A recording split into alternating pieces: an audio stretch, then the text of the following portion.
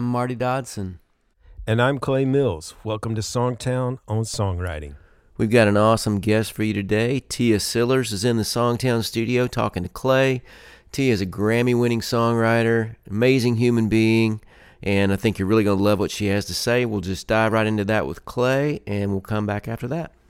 Hello, Songtown. We have a very special guest today, a Grammy Award-winning hit songwriter. Credits include I Hope You Dance, Lee Ann Womack. Rock Song of the Year, Blue on Black. Heaven, Heartache, and the Power of Love by Trisha Yearwood. There's Your Trouble, The Chicks. Songs recorded by Vince Gill, Alan Jackson, David Nail, John Party, and Pam Tillis. So without further ado, let me introduce you to Tia Sillers. I'd also like to add Engelbert Humperdinck and Five Finger Death Punch to that list. Just want to keep us honest. And the Five Finger Death Punch, that was with Brian May playing guitar? Yeah. So I'm 1 degree away from Freddie Mercury. That's what I like to say. Anywhere close to the band Queen is just amazing. 1 degree away. 1 degree away. That's amazing. So Tia, you were quite unique in the fact that most people in the music business come from all over and they venture to Nashville, people in the country music business, and they come to Nashville, but you are unique in that you started your career in Nashville. You started your childhood in Nashville, correct? Yes. When I was a kid, my family moved to Nashville and we moved to Green Hills. And the Green Hills is Hillsborough Road, and it's about a mile unbeknownst. Everybody knows where the Bluebird Cafe is. So my place was maybe not even a half a mile from the Bluebird Cafe. And, I'm a kid, I've got my bicycle, I'm bicycling all around, and we weren't allowed to cross Hillsborough Road. So we had to stay on our side of Hillsborough Road, which happened to be, where the Bluebird was. And so I was biking all around and trying to suss it out and wishing I could cross the street to go to the Crystal, because I love crystals. And I realized there was music playing in it, but I didn't quite understand. And for one day I was biking as kids do in the back parking lot. And I saw that there's a door back there. And for some reason I put my bike down and just sort of walked into the kitchen. And I had seen songwriters outside, like smoking a cigarette with their guitars or something. And so I just walked in through the back door, and it was 5:30, 6 o'clock at night. And that's where I saw my first songwriter show. And I was probably, 14 years old. And I was like, what is this? Like, what is it? I didn't understand what it was. And so then, though, I also felt like it was one of the coolest things possible, because I was in a bar. I was in a bar with grown-ups and nobody kicked me out. And I just sat there silently. And so for some reason, Amy just let me come in the back every once in a while. And I would just go and always sit on the back lip of that, the Bluebird Cafe. There's this little bench back there. And that's where I first met luminaries now, people that were my mentors, like Don Schlitz and Alan Shamblin. And it never occurred to me that they were actually famous songwriters. It just occurred to me of like, wow, how do I get to play this Bluebird? How do I get to sit in the round with 3 other guys? And it never occurred to me that first of all, there were hardly ever women playing. Did not occur to me. And also it didn't even occur to me that I was a woman. I was like oblivious to gender. And I just wanted to sit around and tell jokes in between songs and make people laugh. That just seemed to me it. And then cut to years later, I'm in college and I am at Chapel Hill, North Carolina, but I come back and go to Vanderbilt for summer school because I wanted to finish school early. And actually, I wanted to see what was this thing called Music Row and do it without my family sort of knowing. And while I was in summer school, I met another Vanderbilt student named George Dukas. And we began writing songs because we were both songwriters, not because, and it never came up that I was a woman and he was a man. It was more like, wow, you're a songwriter, I'm a songwriter, let's write songs. And lo and behold, he ended up getting a record deal and we got to write a lot of songs on that record, and Richard Bennett produced it, the legendary Richard Bennett, who produced Steve Earle, and I mean, just a fabulous, fabulous guitar player. And I had my first top 10, I think it was a top 10. I don't remember what number it went to, but somewhere called Lipstick Promises, just a few years out of the gate. I mean, it was super fast. That's really cool. And the thing I like about that, in Songtown, we're always telling writers to, most writers are trying to write with people that already have hits. Yeah. And we're saying, no, when you start out, write with the people that are talented around you. Yeah. And that's who you move up with. And that's a perfect example of, you guys were just, songwriters starting out, but you had this common love of songwriting, and it paid off. And you know what else was really striking to me was, so my first success was with a guy. And from then on, it just never occurred to me that there was anything gendery, or that I would ever be considered like a woman's writer or a male. I was always like, the thing that pulled me to being a songwriter is that I could slip my skin. I mean, I couldn't sing like Waylon Jennings, but I could write a Waylon Jennings song. And I've always said, as a songwriter, I write two kinds of songs. One kind of song is to the service of the artist and the singer. Like, I am truly channeling them, and I want to be invisible. And the other kind of song are songs that come from my own personal inspiration that might be either solely unique to me, and that still might connect to someone, but they're maybe the longer shot, because they're maybe wholly within, about coming from my own personal creativity. It's more like my personal experience as opposed to my skill as a songwriter. And I think that those are something, as songwriters, sometimes I jokingly used to say, one for them, one for me, one for them, one for me, or three for them, one for me. And but I think as you become, your job as a songwriter is, when you start off, I know we've all used this quote before, but when you start off, you're all heart. And then you have to learn the skill. And while you're learning the skill, you lose the heart. And then somewhere along the way, the skill and the heart comes back.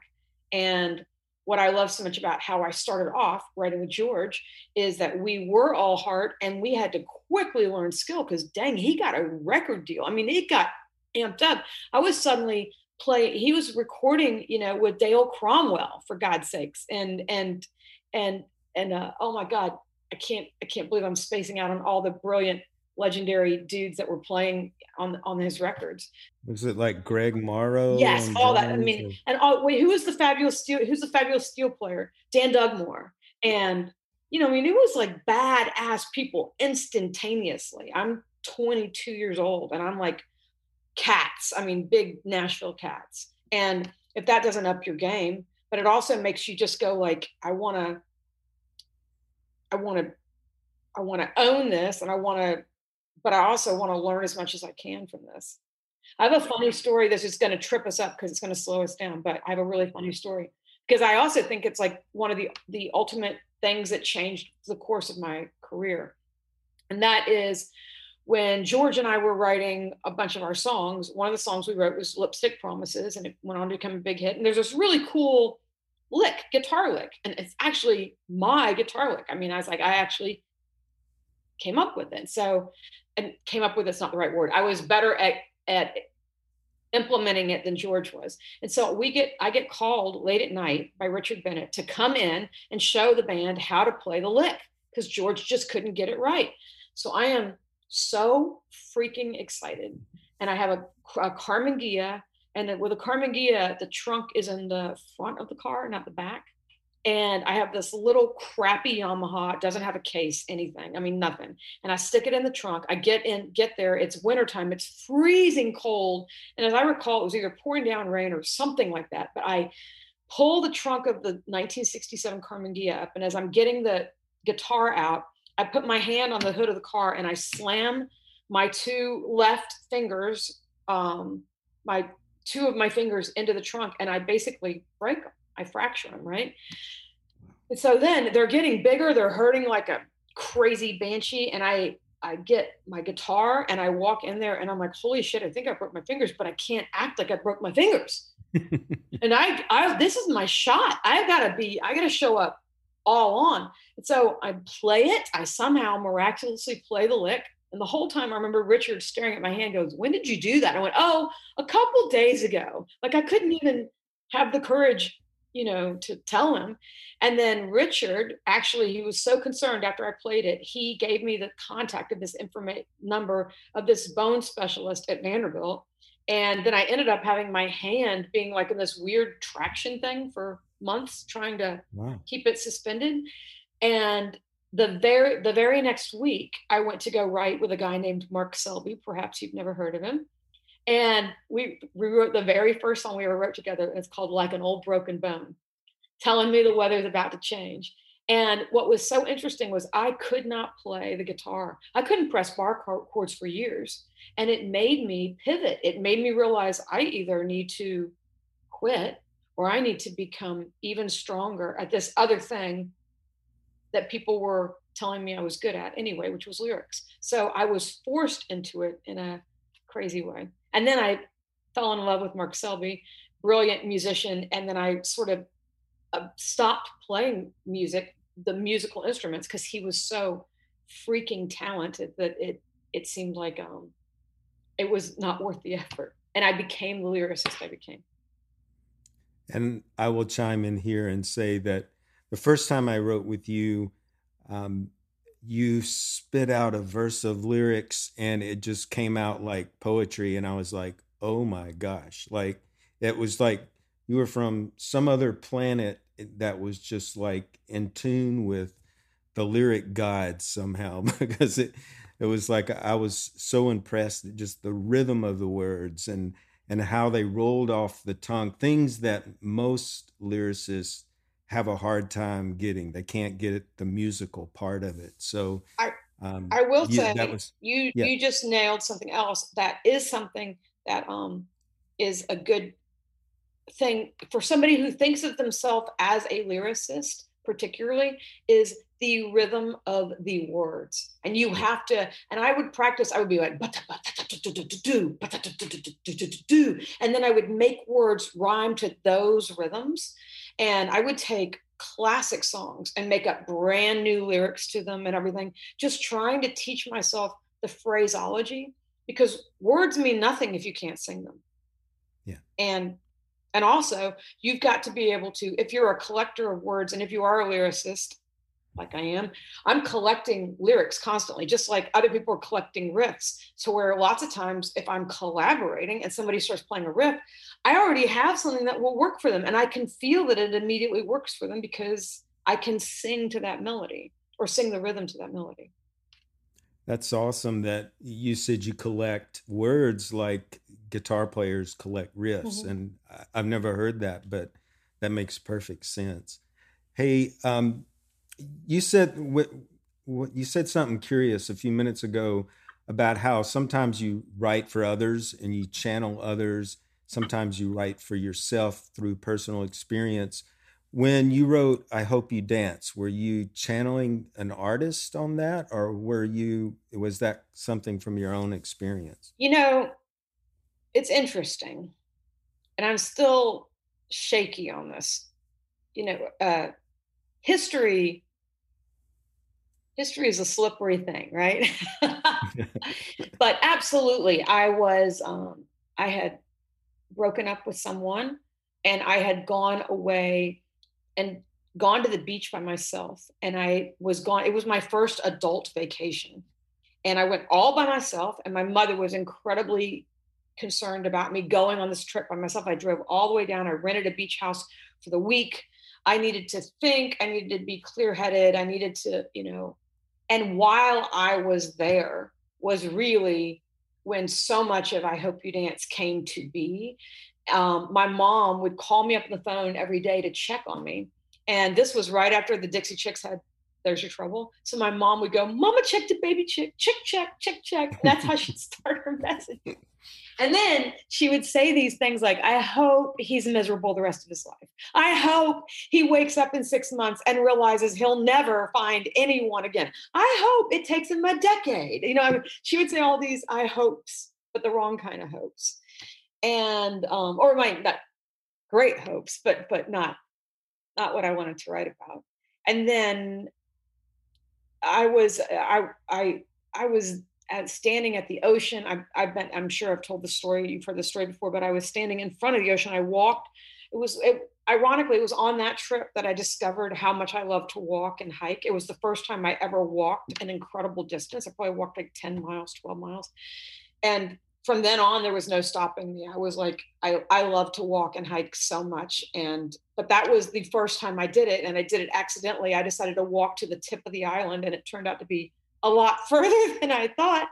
And then I had to walk back. But while I was walking out there, that's when I first thought of the lyric, I hope you still feel small when you stand beside the ocean. And that to me was such a pivotal line. And then I think very soon I thought of, I hope when one door closes, another door opens. And I think those two things, and when you get the choice to sit it out, I hope you dance. I think that those were these things. I hope you dance. I hope you dance. And then what's amazing is that I went back to Nashville and wrote with Mark Sanders. Mark Sanders, another person, professional songwriter. I'm a professional songwriter. We're two songwriters. We're just two songwriters. It's not, he's a guy. It's not that I'm a woman. We're not writing a woman's song. We're not writing a male song. We are writing a song, which is truly one, how songwriting should be when you're a professional songwriter. And yeah, it should be that we can all slip our skins. But so much. I remember crying as we were writing it, and I very seldom cry. I am brought to tears, but not actually weeping. But I mean, I'm very often, I would say 1 out of every 6 or 7 songs, I'm brought to tears while I'm writing it, because it's so, and those are the kinds of songs I'm interested in anyway. But so yes, I would say I Hope You Dance was largely coming out of a hope for my own future, hope for a future, trying to envision what the next chapter of my life was going to be. So yes, I think it was an intensely personal song. The amazing thing is that you got the inspiration while you were going through a difficult situation. And one time I heard Joni Mitchell say, if you're going through a breakup, it's not the time to write that song, because all you'll do is write a whiny song. Yes. You don't have any perspective. Yeah. But you managed to write this deeply introspective, but it had a lot of perspective to life. And, so you didn't write the whiny breakup song. You wrote a song of hope and of future. You know what's interesting about I Hope You Dance? And I consider myself one of the most fortunate. I'm so lucky to have written that song. Not only that it's a big hit, but it dictated my life. A number of things. My mother told me the second that song was recorded, she goes, you can never be a bitch. You can never be a prima donna. You can never be a jerk. You can never drive a Mercedes SL. You can never have a big mansion with a reflection pool. You cannot have a purple toilet. You can't. You wrote I Hope You Dance. You must be a down-to-earth person. I remember being like, going, but she's right. So one, that dictated my life. And then also because it was so successful, it allowed me to begin thinking of myself as, I have to say this now, but I'm a manifester. I am a person who likes to surround themselves with people I believe in, people I believe have tremendous future. I like to think about the future. I like to believe there is hope. I like to believe that we all have this inner strength to summon something better in us. I have to believe that. I cannot believe that we're actually maniacal, dark-hearted, that we would devolve, if given the right situation, that we devolve to terribly hateful people. So that, and then I love, my favorite thing in life is to be proud of people. Not proud of myself. I love to be with a person and watch them do something amazing and be proud. And I think that's one of the reasons why I like being a songwriter, is because it's, when I have a song succeed, it's not really me. It's them succeed. It's like, oh my gosh, I hope this person connect with the zeitgeist of the world, you know? And so to me, I was so fortunate to have I Hope You Dance early on, because even though the music business changed and and creativity changed and the world changed, it was such a level of success and empowerment that it allowed me to sit there and go like if anybody ever asked me what I do for a living, I'm tempted to always say I'm a manifester. I'm a manifester. I help people. I help people and they don't know it. And that's the other thing my favorite is I love to help people and they don't even know I'm helping them. Like to be that invisible. Well, I don't know if I've ever told you this, but I've told people in Songtown, and when I first met you, lyrics were kind of a mystery to me. And just sitting in co-writing sessions with you over time and seeing how you put together a story and how words just flowed, and it was like a light bulb went off. So I don't think I could have written my hits with Darius where I had to carry much of the lyric Mm-hmm. load. I don't think I could have done that if I had not sat in all those sessions with you and Oh, you're watched. so It was sweet. Thank you. Wow. Wow. Darius, are you listening? You lucky SOB. I didn't say that. You can edit. so what I'm saying is you helped me, and so maybe you didn't even realize at that time, but I can agree that you give a lot to the people around you and inspire people. But the other thing though is I'm going to say then on the flip side, one of the things I learned from you, and I used to say this, do not take this wrong, Clay. I used to say, you are an idiot savant. You have a laser focus. When you get on a groove or a rhythm, there's no talking to you. You don't say, look at that gorilla in the room that just walked in. Look, whoa, the ceiling's about to collapse. No. Clay is in his zone. And you helped me realize that when you lock into something musically, you've got to own that moment right then. And you can't, and that's either a learned skill or an idiot savant skill. I don't know which one it is, my friend, but that you didn't allow anything to distract you. And I think that the one thing that I would have to say to songwriters now is if you want to write a song, you need to turn off your freaking fucking phone. Sorry, I cussed. I guess I'm allowed. That's all right. It's like there is no social media. There is no nothing. It is no nothing. Nothing will get in the way of anything than thinking about people commenting on something. And it's I am so glad I got to write so much of the bulk of my work without thinking of people's comments and also being distracted. We never had the level of distraction that we have now. And Yes.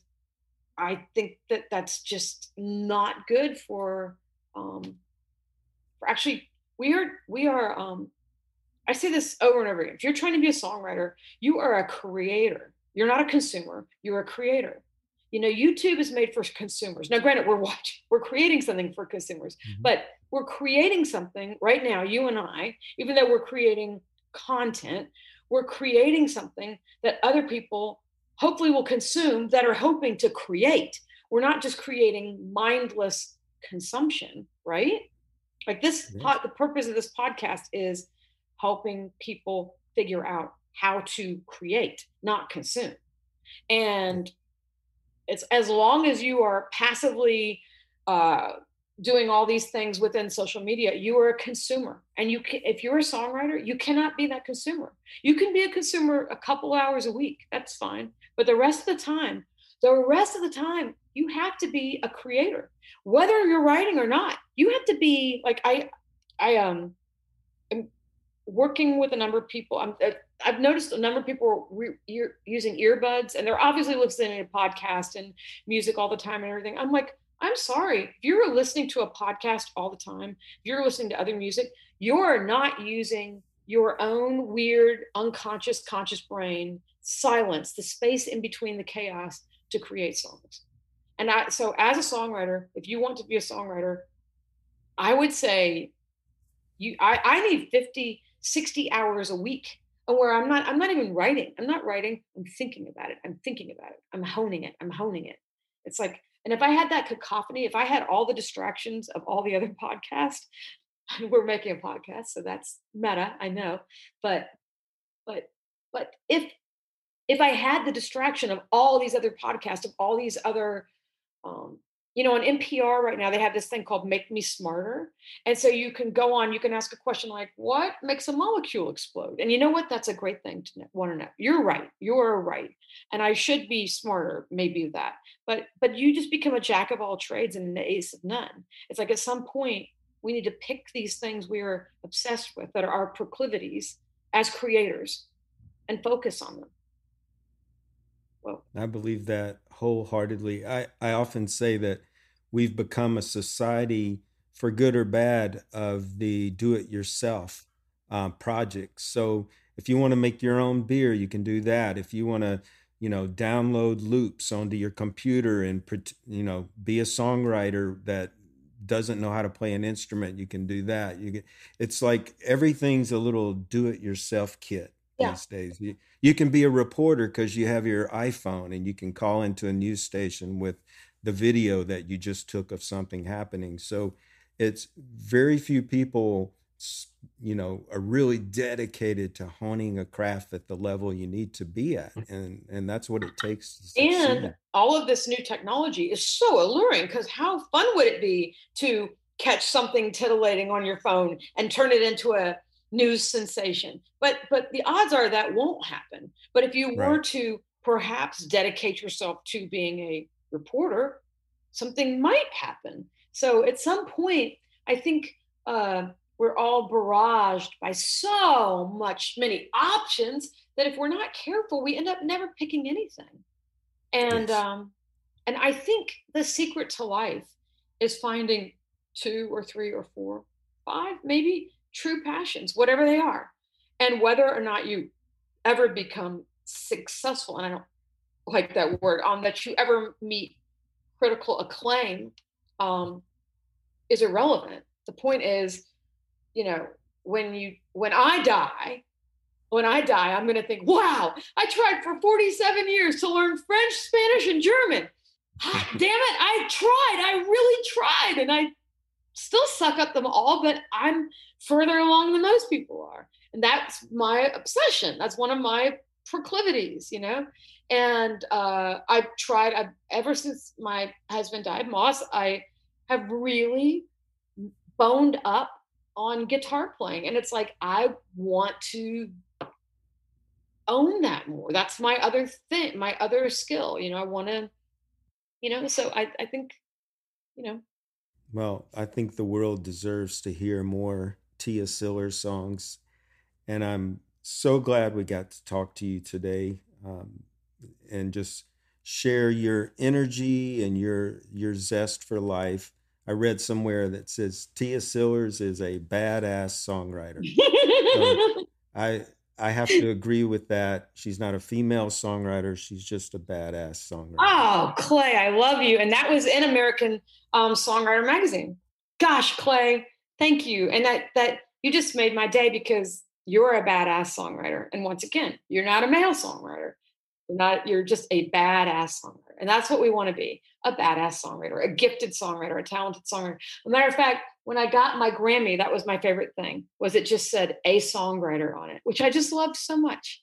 I loved that. I was always like, I'm a songwriter. And you certainly are. Thanks again, Tia. Let's kick it over to Marty.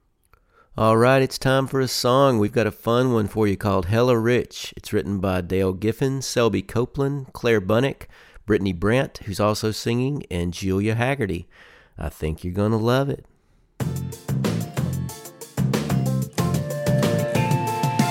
I may not come from royalty, but the people I got make me feel like a queen. I can hold my own at a Michelin star, but I'm right at home in a dive bar. Yeah, I'll take a dozen roses, but what you got to know is that I love my daisies from a dish. Yeah, I'm feeling hella rich, the way my thrift jeans just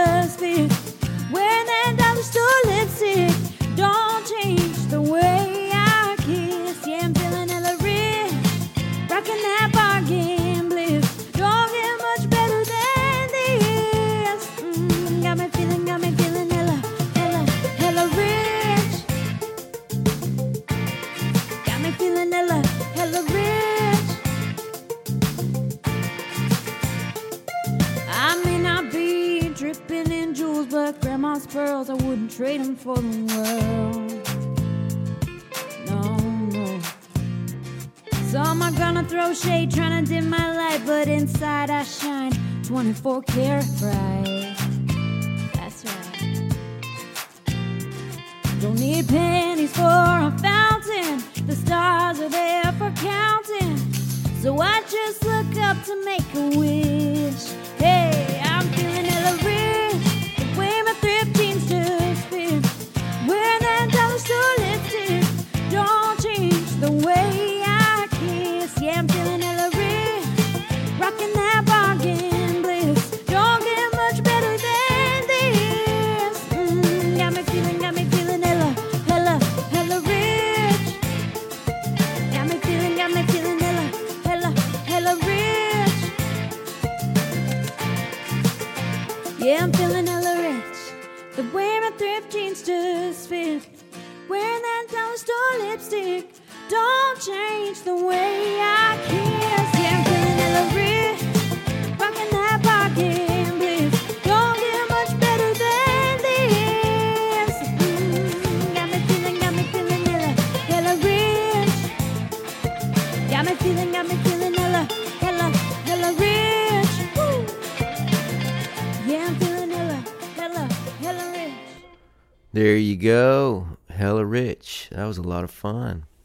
So one of the things that Songtown members get, which a lot of websites don't give you, is you get access to the people that run the site, and you get to know who the people are, and you can ask them questions. So Clay and I have a forum called Ask Marty and Clay, where people submit questions that they have about the business or about songwriting, and we do our best to answer those.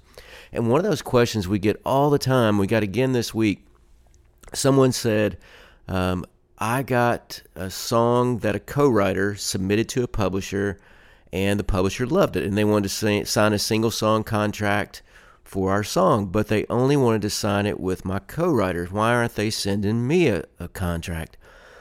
And what we explained to them was that's a great thing, and that usually means that the publisher is legit, because if I go play a song for someone, you know, they're dealing with me. They're not dealing with all my co-writers, so they're not necessarily wanting or needing to sign the song with all my co-writers, and sometimes that can be kind of a greedy grab in the country and pop world of people just kind of exploiting songwriters a little bit and trying to get all they can out of the songwriter. But if a publisher loves your song, and your co-writer meets with that publisher and they love your song and they want to sign it, they're just dealing with that co-writer's piece of the publishing, which is great for the other co-writers because you don't necessarily have to sign away your part.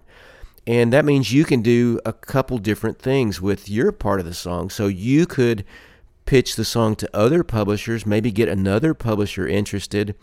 You could sign your part of the publishing to that publisher, and then you have two publishers pitching the song. And if you have three co-writers on the song, then there could be potentially three different publishers pitching that song, which is awesome, and that increases your chances of getting it cut.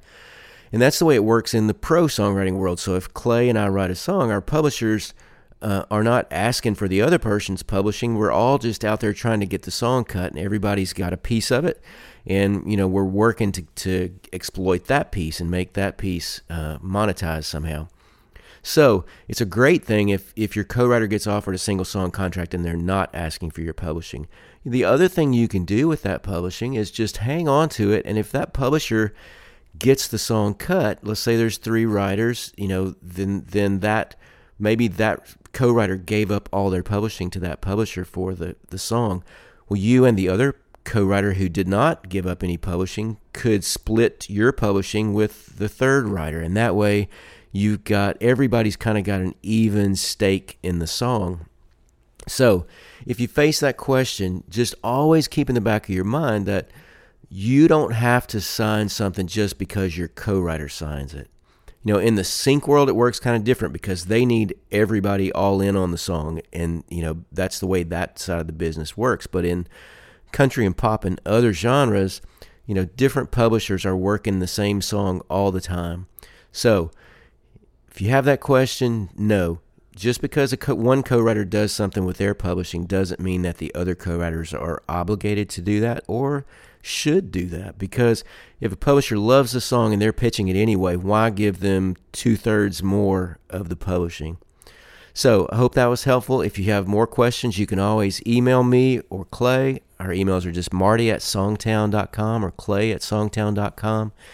Thank you for listening to the podcast. We'd love it if you checked out songtown.com. And we have a couple books. We have one on co-writing called The Songwriter's Guide to Mastering Co-Writing, and one called Song Building, Mastering Lyric Writing. And there's a new book coming out very, very soon. So thanks for joining us. Hope you learned something. Hope you were inspired. And go write your best song tomorrow.